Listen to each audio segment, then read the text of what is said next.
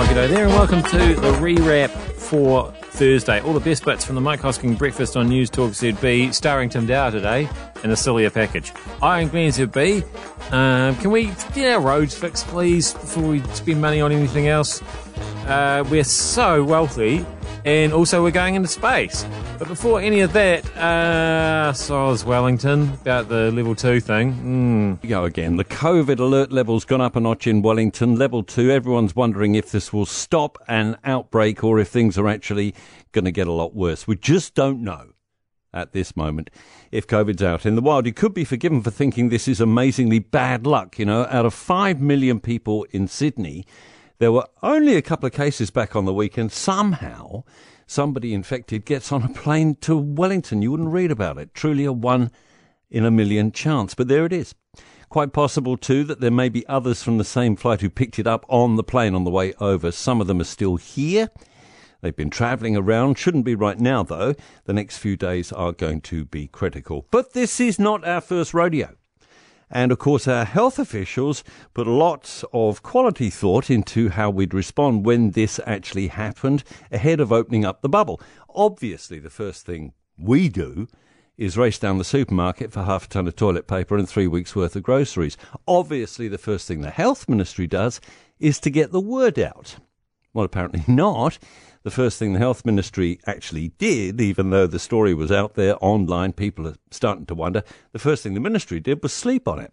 Next job, get into the places the infected person went to. Reach out to those who also visited those locations at the same time. As I said, this is not our first rodeo. We should have a well-oiled machine, shouldn't we? Ready to go. Well, maybe not.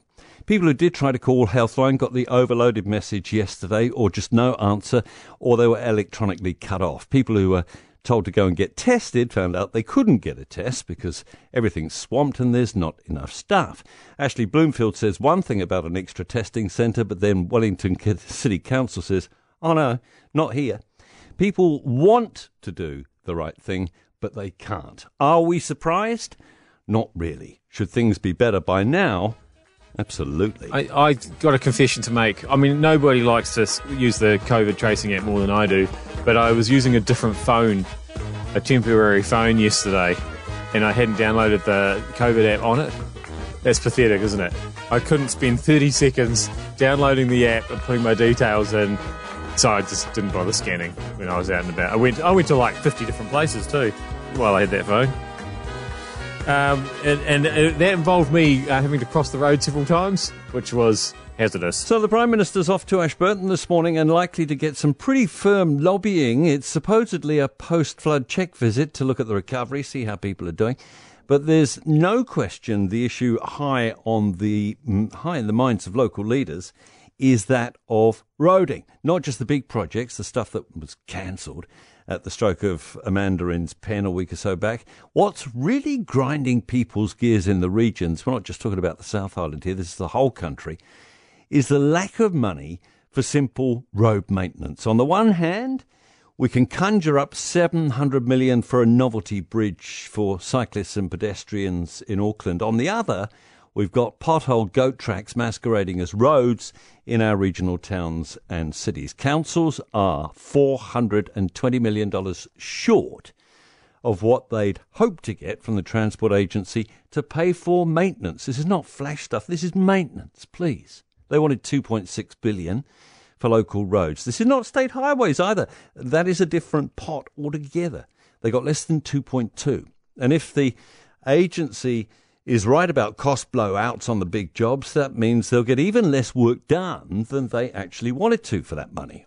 Or they'll have to tap the ratepayers, another 50 lashes, for an even bigger slice. That is if they can find people to do the work.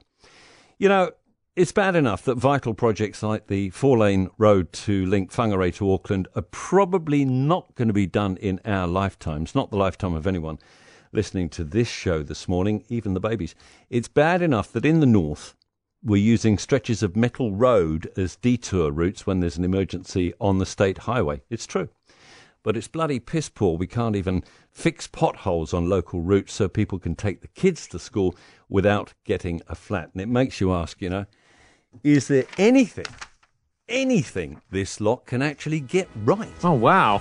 So, my normal host, he's often asking that question, and now Tim's asking that question. Seems like there's a lot of people asking that question. Have you noticed that? I wonder why.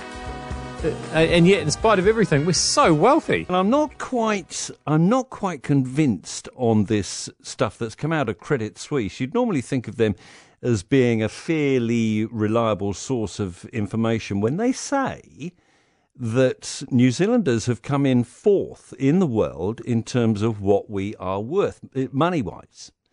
The fourth largest median wealth per adult in the world. And so obviously it's got a lot to do with housing and the fact that we're all sitting on these supposed mega millions in housing, but that's not money, is it? You can't go out shopping with your house. You can't sort of take a few bits off and go and buy yourself.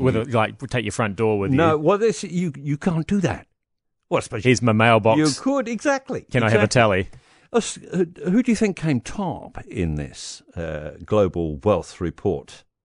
Australia. Australia came out. Australia beat us again. They have got a median wealth per adult of 339,000 New Zealand dollars equivalent. We have rocked in with 171 US equivalent. We've gained 7,000 each per adult from the year before. And, of course, all of that is housing money.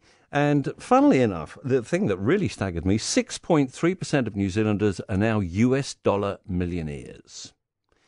And we are in the top 1%. Who was second? I bet it was one of those Scandinavian countries, wasn't it? I have to go and check on the full details. It would have been Sweden or Finland or something. Yeah, not only are they, maybe it'd be Norway, because Norway's still, of course, trading on all that oil money. But yeah, I just find that, there's something not quite, a hundy right about that. This Credit Suisse, I'm not saying the numbers are dodgy or anything like that, but I'm not sure it actually adds up in my head that we feel that wealthy. I don't know, maybe you feel wealthy. You can't take it with you. It is annoying being beaten by Australia at anything, though, isn't it? Like, the Scandinavian countries, they always beat us, number of saunas per head of population or whatever. But, most government-funded massages, all that stuff. But, yeah, when Australia comes out on top, still, I guess we'd just say Test cricket at them, and then they have to go away again, don't we? Now, let's go to space, shall we? Space is an area that it seems everybody who's got a substantial amount of money wants to go into space. Bezos is going up next month, taking his brother into orbit with him in that little tiny capsule that he's made. Do you reckon his brother actually wants to go, or is he just too embarrassed to say no after? He's paid for the ticket. He's probably, we'll have lunch after. I was hoping for a toaster. Making a day of it, off we go.